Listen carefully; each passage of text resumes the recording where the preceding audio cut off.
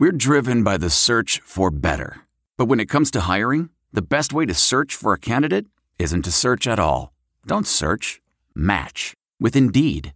Leveraging over 140 million qualifications and preferences every day, Indeed's matching engine is constantly learning from your preferences. So the more you use Indeed, the better it gets. And listeners of this show will get a $75 sponsored job credit to get your jobs more visibility at Indeed.com/match. Just go to Indeed.com/match right now and support our show by saying you heard about Indeed on this podcast. Indeed.com/match. Terms and conditions apply. Need to hire? You need Indeed. Hey.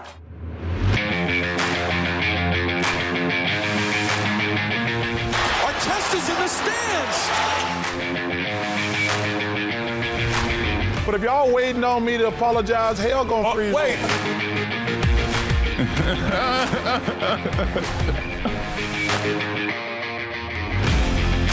It's the Points in the Paint podcast. Welcome, everybody. Ben Wittenstein.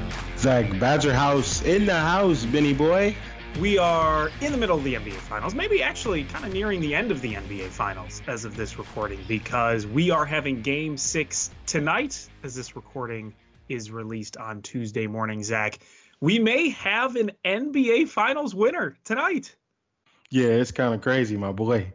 He really got it done on the road. I'm so surprised. I was lost for words, being like, because we both thought the outcome would be a little different for Game 5. We both did. We were on the same page for Game 5, and we were wrong. We were definitely wrong.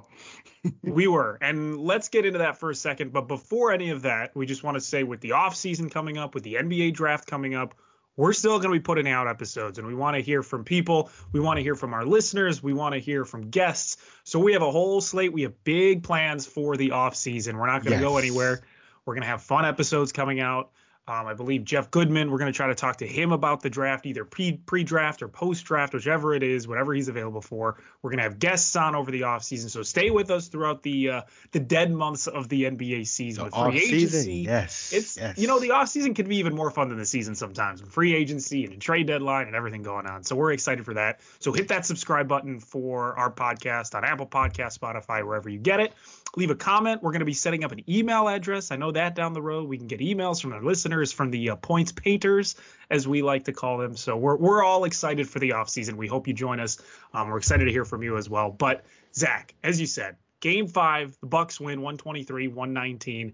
We were dead wrong. I know I was dead wrong. I said the Suns were gonna win at this point, was my prediction. What was it? At least 2 weeks ago at this point, I said Suns in 5, I believe. You said Bucks in 7. And it's looking more and more like it might be closer to Bucks in 7. It might be Bucks in 6. But all we know is that Game 6 is happening tonight. The Bucks are going to be back home in front of their home crowd, where we know they play well, coming off 3 straight wins. It's going to be very difficult for the Suns to win a championship this year at this point. Oh my goodness! See, when you say all that, I just get excited for my boy Giannis Antetokounmpo, the Greek freak. Man, I get so excited. I'm ready now. Bring the game. I'm ready for tip off at this point when you break it down like that. Because listen, Game 6, and you know what's funny, Ben? Milwaukee has this hashtag right now. Their fans, Bucks in 6. So they've had this hashtag, before the NBA Finals even started. And so for them to be at this point where they can really win it in 6 games, and myself has said Bucks in 7, they can really win it in 6 at home. And remember, that's what Dave King said he wanted for Phoenix. He wanted Phoenix to be at home if they were to take care of business with 5 games, and if not, maybe 6 for Phoenix. They need 7 games now, the Phoenix Suns, after losing Game 5. And I thought Booker showed up, right? I thought he showed up. He dropped 40. So I thought he showed up. Chris had his double-double, which we predicted. We predicted he'd at least get a double-double, 20 and 10. And we also said DeAndre Ayton would get a double-double. And he had like 20 and 10 as well. So, Phoenix offense was kind of there. Starting 5, I know all had double digits. But I don't know how they really lose this game. They were up as many as 16 points. Yeah, at the end of the first, it was 37-21. They were up 16, and it looked like the Suns were going to cruise to a home victory, go up 3-2 in the series. And then that second quarter happened, and the Bucks outscored them 43-24, which was incredible. And there was just no defense being played by either team. And as someone who took the under in this game, I could attest. I know. I should have listened. I should have listened to your over. I should have listened to Bucks in 7. This is just not a good look for me at this point in terms of what I'm listening to and what I'm not listening to you. But the over hit easily, and you could see that the defense by either team really wasn't being played. But the Suns, again, what happened with them in this game is what happened with them a lot in the series and a lot in their season is that just in some points throughout games, they struggle to get a basket. And it's almost coming down to analytics too, where you look at the Bucks, they were shooting 50% from three. 50% from three. They were hitting they hit 14 out of their 28 threes. And when you have someone like Devin Booker going off for 40 points, that's great and all, but a lot of it was 2-point shots and a lot of it was mid-range, and a lot of it was inside. Oh, and man. the Suns struggled to keep up. And I know Mr. Anti-analytics over here, you're not going to like that, and you're not going to like that analysis. But you look at where they got their scoring from, and they got it from Booker, they got it from Paul, they got it from Ayton. And out of all of those guys, they had 5 3-pointers. Out of all 3 of those players, 5 3-pointers were hit. Okay, so let me ask you this. Between Drew Holiday, Chris Middleton, and even Giannis, how many total threes were made amongst those 3? They had 6. But a big old but here, Zach. Okay. Pat Connaughton, 4 out of 6. He had 4 threes. 4 3-pointers. And I do think that the problem with what the Bucks were doing is it wasn't only that they were just shooting threes. And I mean, 3-point differential was not very big. They hit one more 3-pointer than the Suns. So it wasn't like that big of a deal. But you look at the way that the Bucks played, and they were able to hit threes in transition. They were able to hit threes off sets, off half-court sets. And the Suns at some point, it looked like they weren't really trying to even catch up and take the lead. They were just trying to stay within arm's distance and maybe try to make a run late. And they eventually made a bit of a run late, but it was too little too late for them at that point. The Bucks had the momentum. Devin Booker, for whatever reason, he tried to drive into a triple team, into the mid-range, got the ball stolen from Drew Holiday, and the rest was history with the Giannis dunk, the Valley-oop, as they're calling it now.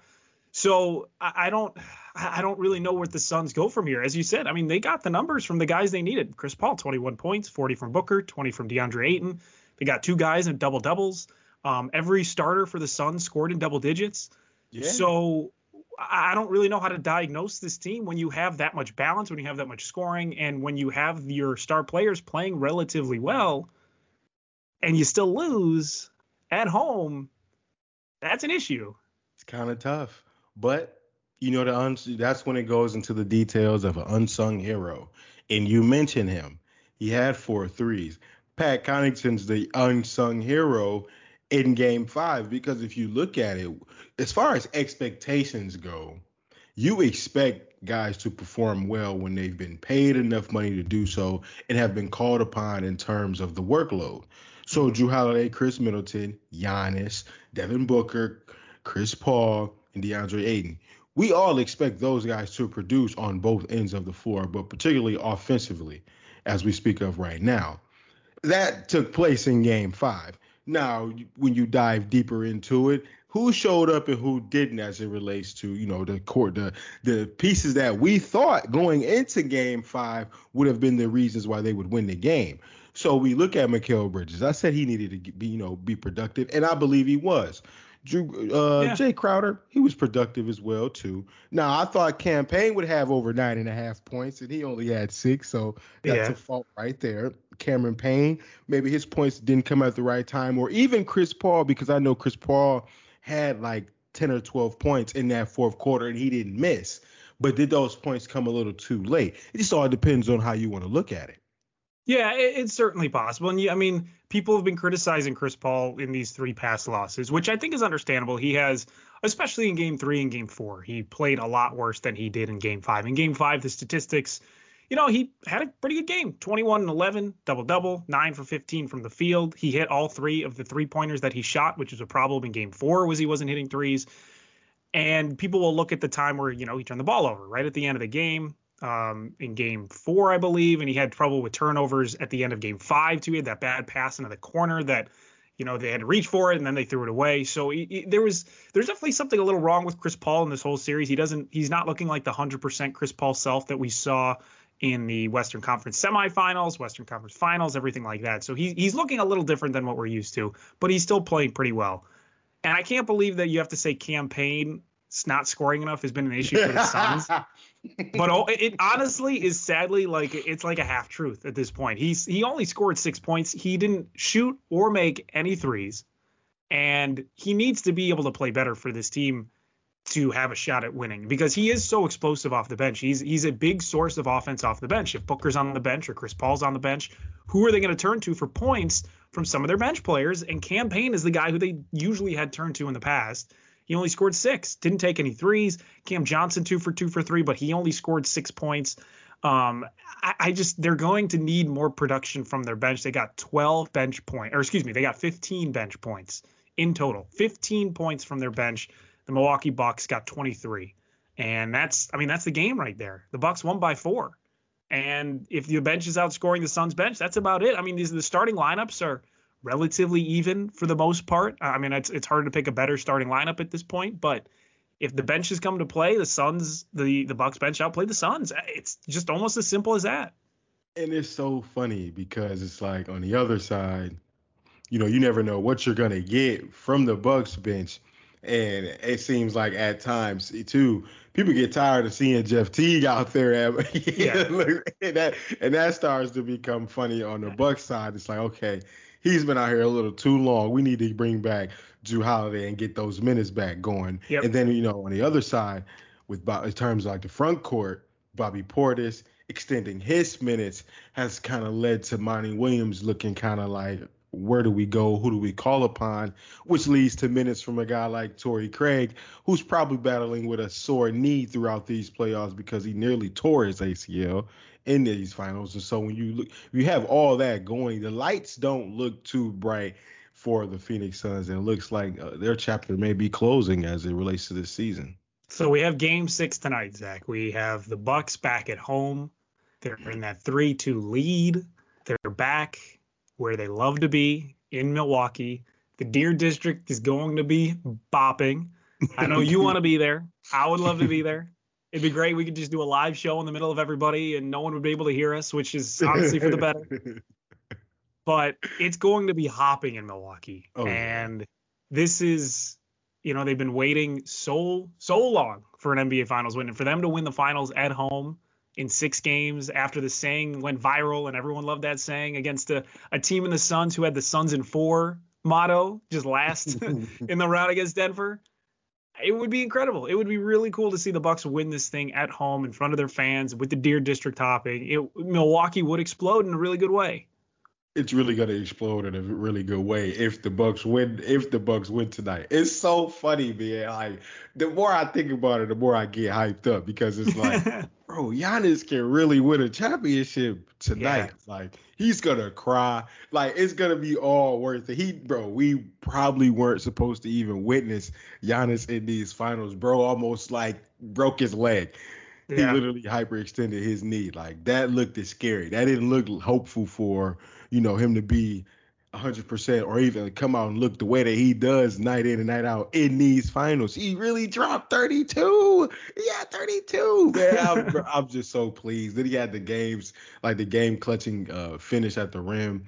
I'm just so happy for the dude. Yeah, man, I'm so happy for the dude. So I expect him to win tonight. He's now had 2 iconic NBA Finals moments, and he had the block and he's had the alley-oop. So he had a defensive play and he had an offensive play, and they both were absolutely massive late in the games, helping the Bucks win. And you look at the Bucks, and if the Bucks do end up winning tonight, they win the finals. You look back at the block that prevented them from going down 3-1, tied up the series, and then the Giannis alley-oop when they were up 2 to make them go up 4 with under 20 seconds to go. Seals the win for them to take the lead in the series for the first time. So it could not have come at a better moment for the Milwaukee Bucks, for Giannis. And I'm happy for him. The guy is awesome. There's clips that are popping up on Twitter of him the past couple of years, being nice to that girl that drew pictures of him in line and being very happy about the pictures that she drew for him, about him on Instagram Live being Giannis and being goofy and being crazy with his wife. It's just awesome to see.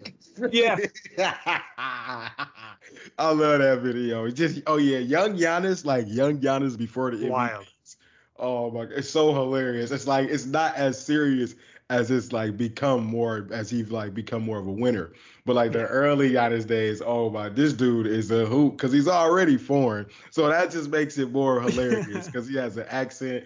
And then it's just like he's speaking English, and then it's just all funny, man. It's just all. He's just goofy, and he hasn't lost some of that childlike innocence, and he's still kind of goofy, and he's not as goofy as he was in 2014, but he's still Giannis. He's still got a personality, and people, myself included, I'll raise my hand, were criticizing him throughout the year for his play because it wasn't what we saw from MVP levels, and he wasn't what he was 2 years ago or a year ago, but he has shown up on the biggest stage in the NBA, and you have to hand it to him for doing that. He has showed up physically. He showed up as a team leader.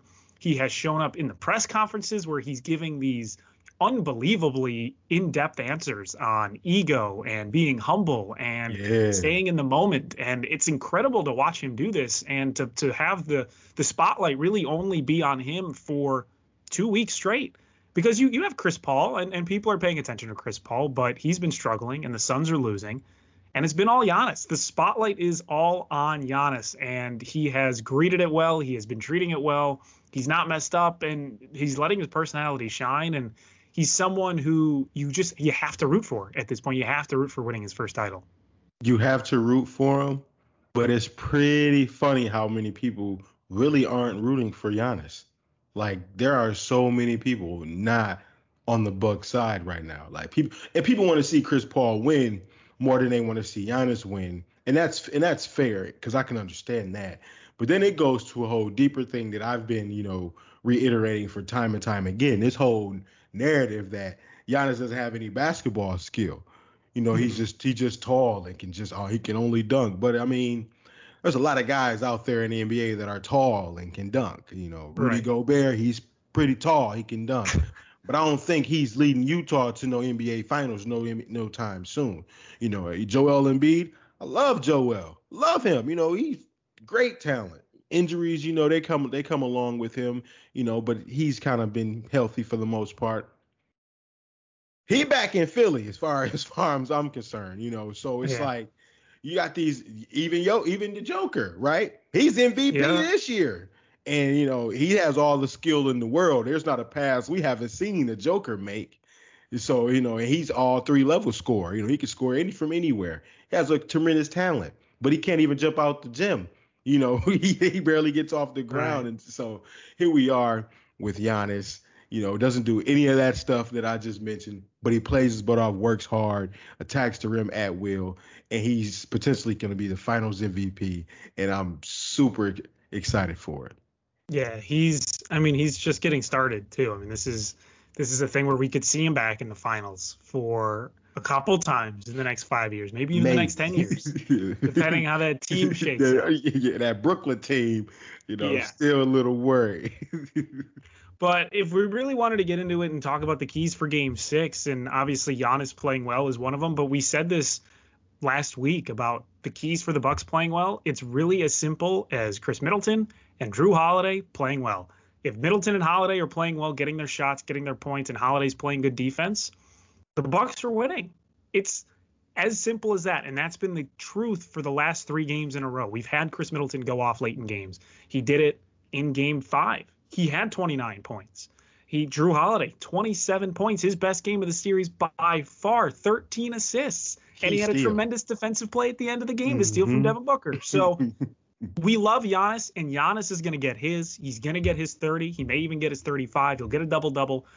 But if Jrue Holiday and Middleton are not playing up to par, if they're not hitting their shots, not playing good defense, the Bucks are going to lose. And as important as Giannis is, Middleton and Holiday playing well, that's the key for the Bucks to win Game 6 and win the championship. That's very true. And I need Middleton to definitely show up tomorrow alongside with Holiday because you're right. Oh, yeah. If those guys don't show up, then it won't even matter what type of performance that the Greek Freak goes out there and do unless he just miraculously just shows up and he's hitting the mid-range. He's 5 for 6 from the 3-point line or something. Something crazy happens like that where it's like uncharacteristic for Giannis. Then, yeah, we're definitely going to need, Middleton and Holiday to step up. He only shot 1 3 in that game. 0 for 1. Mm-hmm. and I will tell you this is he shot in the first 2 games of the NBA Finals. He shot combined 7 3-pointers. He shot 7 3-pointers, made 2 of them. In the last 3 games, which they won, he's only shot 6. So combined. Okay. 6 3-pointers combined, and he has made none of them. He is 0 for 6, but he has shot fewer threes in 3 games than he did in 2. And in those 3 games, they've won.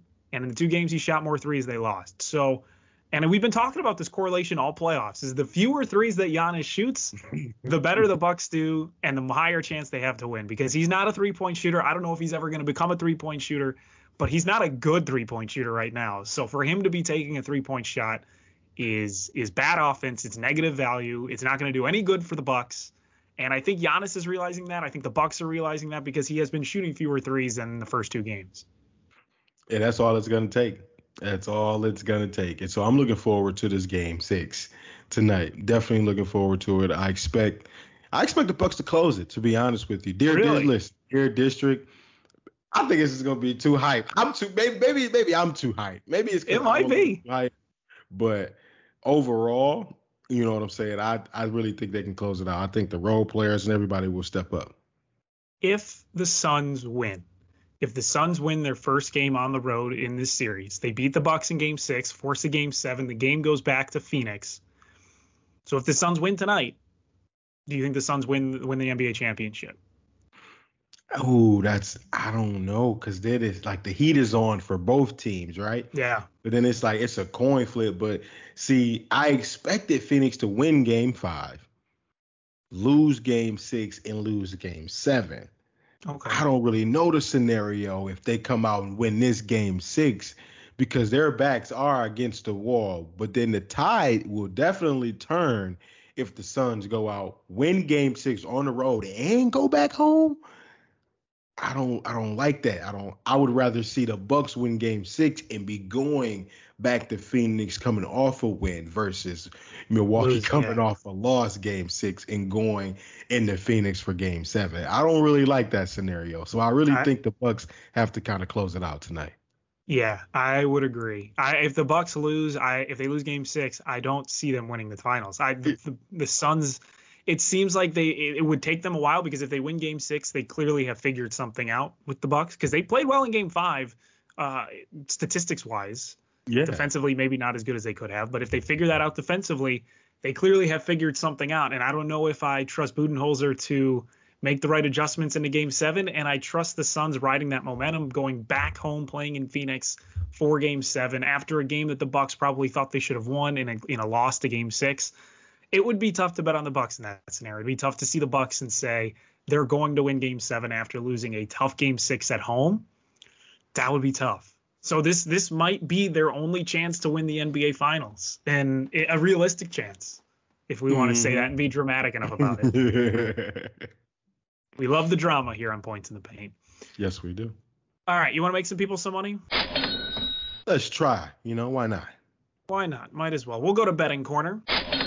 And the lines are obviously out for Game 6 between the Bucks and the Suns. And to surprising to no one, the Bucks are favorites at home, 5-point favorites, -5. Total at 222.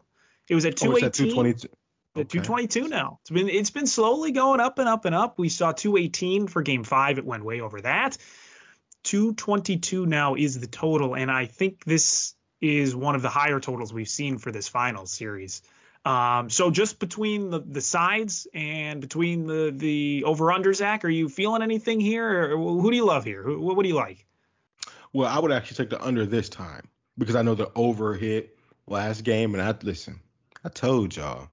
And I told Nate that I knew it, though. Like, I knew the over would hit. Like I was wholeheartedly confident that over would hit 220 You were. in Phoenix, because I just feel like out west the pace was just gonna speed up a little different. I don't know what it is about West Coast games, but it's like, when they're out west, it seems like the pace just kind of goes a little faster than like versus East Coast games. And so that was something I took into account there as well, as far as, the Game 5 matchup. Here, coming off of that game where there wasn't how many days of rest is there in between Game 5 and 6? 2 maybe? They played Sunday, so yeah, Saturday or Sunday and Monday are the 2 days of rest. So I think with those 2 days of rest, it gives more adjustments going back out into the, Milwaukee. I really think the under will hit this time. I think the under will hit for 222. If it drops, even if people start hitting the under and it even drops to maybe 221 and a half, I'd probably still take the under. Really? Mm-hmm. Interesting. I would probably agree with you. I think that you look at the way that they played in Game 5, and there was no defense. There was no defense being played. I think there was a stretch of the game where probably 3 or 4 minutes straight every team hit a basket. There was no shots missed. So I think after that game you go up with the over, and then they make adjustments defensively. The game tightens up a lot because it's an elimination game. Suns are gone if they don't play defense. So I think we're going to see a slower pace. Both teams really playing cautiously. We're going to see a tightening up of the defense, which we didn't see in Game 5. So I do like the under. I really do, especially with 2 days rest. A lot of adjustments to be made. And I'm trying to look at some of these over-under stats for 2 days rest. Now, Phoenix, they hit the over 66% of the time on 2 to 3 days rest, which I think is really interesting. Milwaukee hits it 61% of the time. But again, these are not stats for the NBA Finals. So take that with a grain of salt. Both these teams are really good hitting the over on 2 to 3 days rest, but it's an elimination game in the NBA Finals. So I would probably lean towards the under in something like this. Now, sidewise, that -5 is really tough. I think it's going to be a close game. We saw 4 points in Game 5.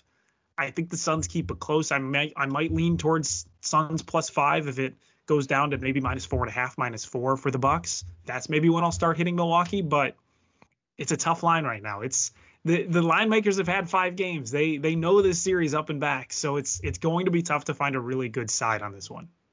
So you remember that game with the Miami Heat when they had LeBron and like Shane Battier and like Mike Miller and I want to say even Mario Chalmers and Norris Cole and all those guys. Remember that one game in the NBA Finals where they were just making threes, just nonstop, just knocking down threes, Shane Battier, all those guys? I'm starting to think that's what's going to transpire for the Milwaukee Bucks in this elimination game. I think everything falls down for them. I think they're going to be that hype. Or again, maybe I'm just that hype, Ben, but I think the role players really come out and knock down some threes early and sort of put the game away early. So I think that -5 for the Bucks covers like easily almost. I really believe that. Interesting. I think I would maybe hit the Bucks first half, maybe first. I don't know if I would hit them first quarter because I really expected them in Game 3 to have a really hot first quarter. Their first finals game back home after 2 losses, they're going to come out hot. They won that first quarter in Game 3, and the Bucks ended up winning the game, but the Suns won the first quarter. And I think this game might have that similar type of flow, at least to start, where the Suns are the team with their backs against the wall. The Bucks are going to be at home, where the chance to eliminate the Suns and win the NBA Finals at home. You might have some of those jitters with these players who still relatively young. These are their first finals. This is their first time they have this opportunity. You might see the Suns come out hot in quarter number 1. So I may lean towards the Suns winning quarter number 1 and maybe the Bucks winning the game. But if I don't think I'm going to pick a side unless this line moves a little bit more towards one team or the other. But that first quarter spread, Suns +1.5. I kind of like that. I kind of like the Suns coming out hot in the first quarter. You can even take their money line if you're feeling confident at +125. I can see the Suns winning the first quarter by a couple points, maybe even taking a lead like we saw in Game 5. Suns go up 16, and the Bucks are still able to come back and win that game. So I would not put it past the Suns to win quarter number 1. Double-double. DeAndre Ayton, double-double. Giannis. You can just parlay both of those. Hey, you can parlay both of those. That's a guarantee if you ask me. You can double both of the big men in this game to get a double. 15 points for Drew, Chris, Middleton. That is not Paul. You could probably put down 15 points for Chris Paul too. It's an elimination game. Yeah. So, if you're looking for that 5 or 6 same game parlay or how to do that, there's a little way. There's a few of those right there out there. Maybe 2 threes from Jay Crowder or something just to, spice it up a little bit. Yep. CP3 plus 120 to get a double. He was plus 150 for Game 3. So he finally got that double in Game 5. Didn't get a Game 3. Didn't get a Game 4. Game 5 finally gets that double. So the odds are going down. But it's still plus money if you think CP3 is going to have a good game. And he could still have a good game and the Suns could still lose. Yep. So, just like Game 5. Yeah, plenty of options out there. Some good plus money. We'll have to see because we'll have to see where money goes. And I'm sure by Tuesday afternoon, the line's going to move one way or the other. We'll see where the big money is going to come on. We'll see where the public is going to go. And in general, for games like this, you may want to fade the public. Maybe just a personal thing here. If the public is really heavy on the Bucks spread, you might want to think about maybe hitting that Suns spread a little bit. If it goes to 5.5 or -6, yeah, reconsider. Yes, I would 100% agree. All right, what's NBA Twitter talking about, Zach? What it do, baby? Yeah. So, NBA Twitter, actually, something surprising just happened, and I want to hit you with this one on the spot. Yeah. What are your thoughts of CJ McCollum potentially going to the Lakers? Just the idea of it. In a trade? Sure, yeah, hypothetically in a trade. I mean, that would make the Lakers insane. They're already really good with a fully healthy LeBron and Anthony Davis, but if they added CJ McCollum, they get that outside shooting that they need. They get that third scorer that they need. That would be great. If they can keep Dennis Schroeder too, that would be insane. They have a really good team. You get Schroeder, McCollum, AD, LeBron. Like that's a good team. That's a really, really good team. And I don't know what the Blazers would need to get back for him. Maybe they ask for like a sign and trade with Schroeder. I don't know, but that would just be a huge win for the Lakers. They would probably be the favorites at that point, overtaking the Nets.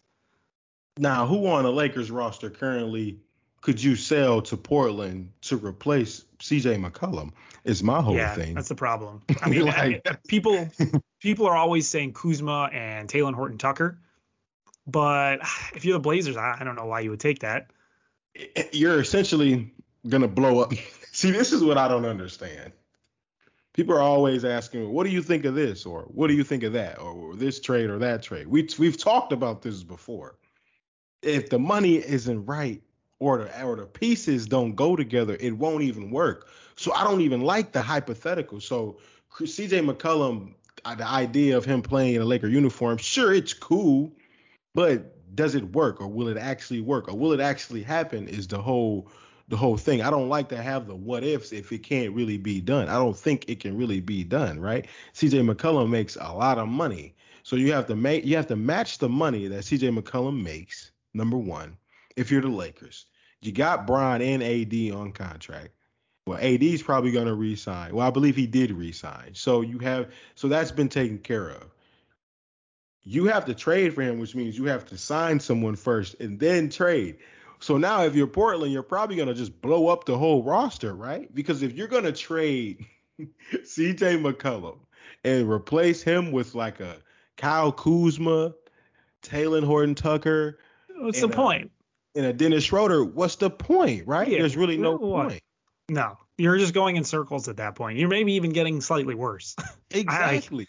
There's no point for that. And it's fun. It's fun to play what if. And I know a lot of people love to do that with these big market teams. They love to do it with the Knicks. They love to do it with the Lakers because it's fun to think about that. But you have to think about the realistic possibilities here. Realistic possibilities. Like Dame going to the Knicks. Come on.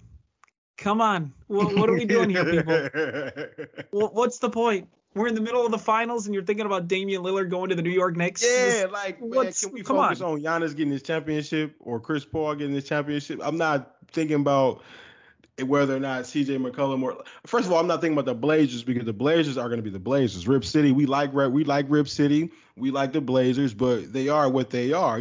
I expect them to compete at a high level, make the playoffs behind the leadership of Damian Lillard and CJ McCollum. They're going to have injuries because that's what we've been accustomed to throughout the years with Portland. They're a very good team, very solid roster, but they always have injuries and come up short. It's the narrative behind the Portland Trailblazers. And that's not a knock on them. That's just their situation. It's 30 teams in the NBA, 32 teams in the NBA. Only one can win a championship, and only 16 can go to the playoffs. They've added a couple to try to make it look, with the play-in. And, we can break that, too, for what's Twitter talking about. They're keeping the play-in for next year and moving forward.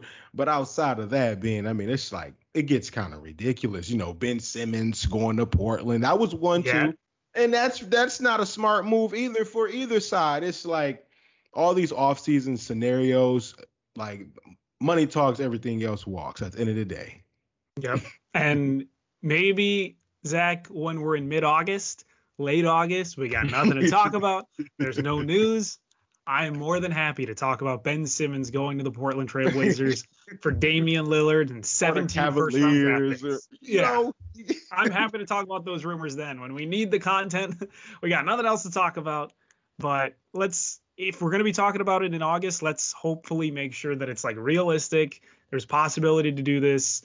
It's not just Joe Blow on Twitter saying, I've heard this from my cousin's aunt who works as a janitor in the Portland Trailblazers home arena. Like, I don't need that. I don't need that. That's nothing we need. It's not worth anyone's time.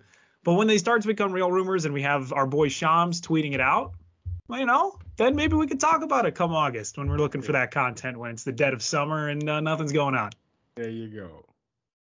A little bit of Team USA that's been hitting Twitter a little bit. They've been playing a little bit better. They finally got some wins. A little better than the first few games. Yeah, absolutely. So they got some wins, but now they have to deal with COVID issues or safety protocols at the very least. Zach LaVine in safety protocol. Bradley Beal couldn't play because of health and safety protocols. So we have to hope that this is the last they have to deal with COVID and hopefully everyone stays healthy because, man, people were dropping like flies from Team USA.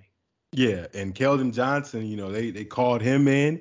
And he responded pretty good in his first game. He playing good on defense. And then, look, he's playing under Popovich, right? So once I saw that, I knew, okay, that those are, coach connection ties. That makes sense.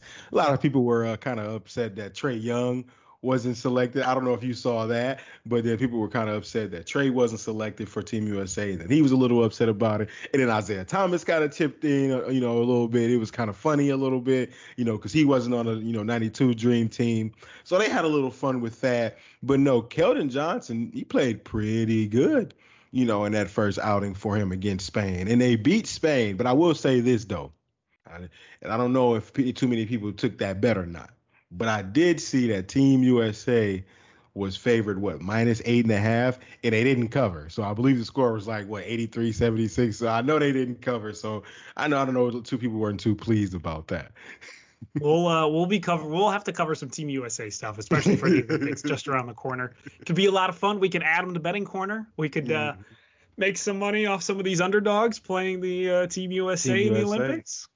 Could be possible. It could be a lot of fun, but I think it'll be fun to watch them play. It's a ragtag group of guys. It's not, these super Team USAs that we're used to seeing in the past, but it's a fun team. It's a bunch of fun guys that seem to enjoy playing together. Dame's on the team. That's always fun.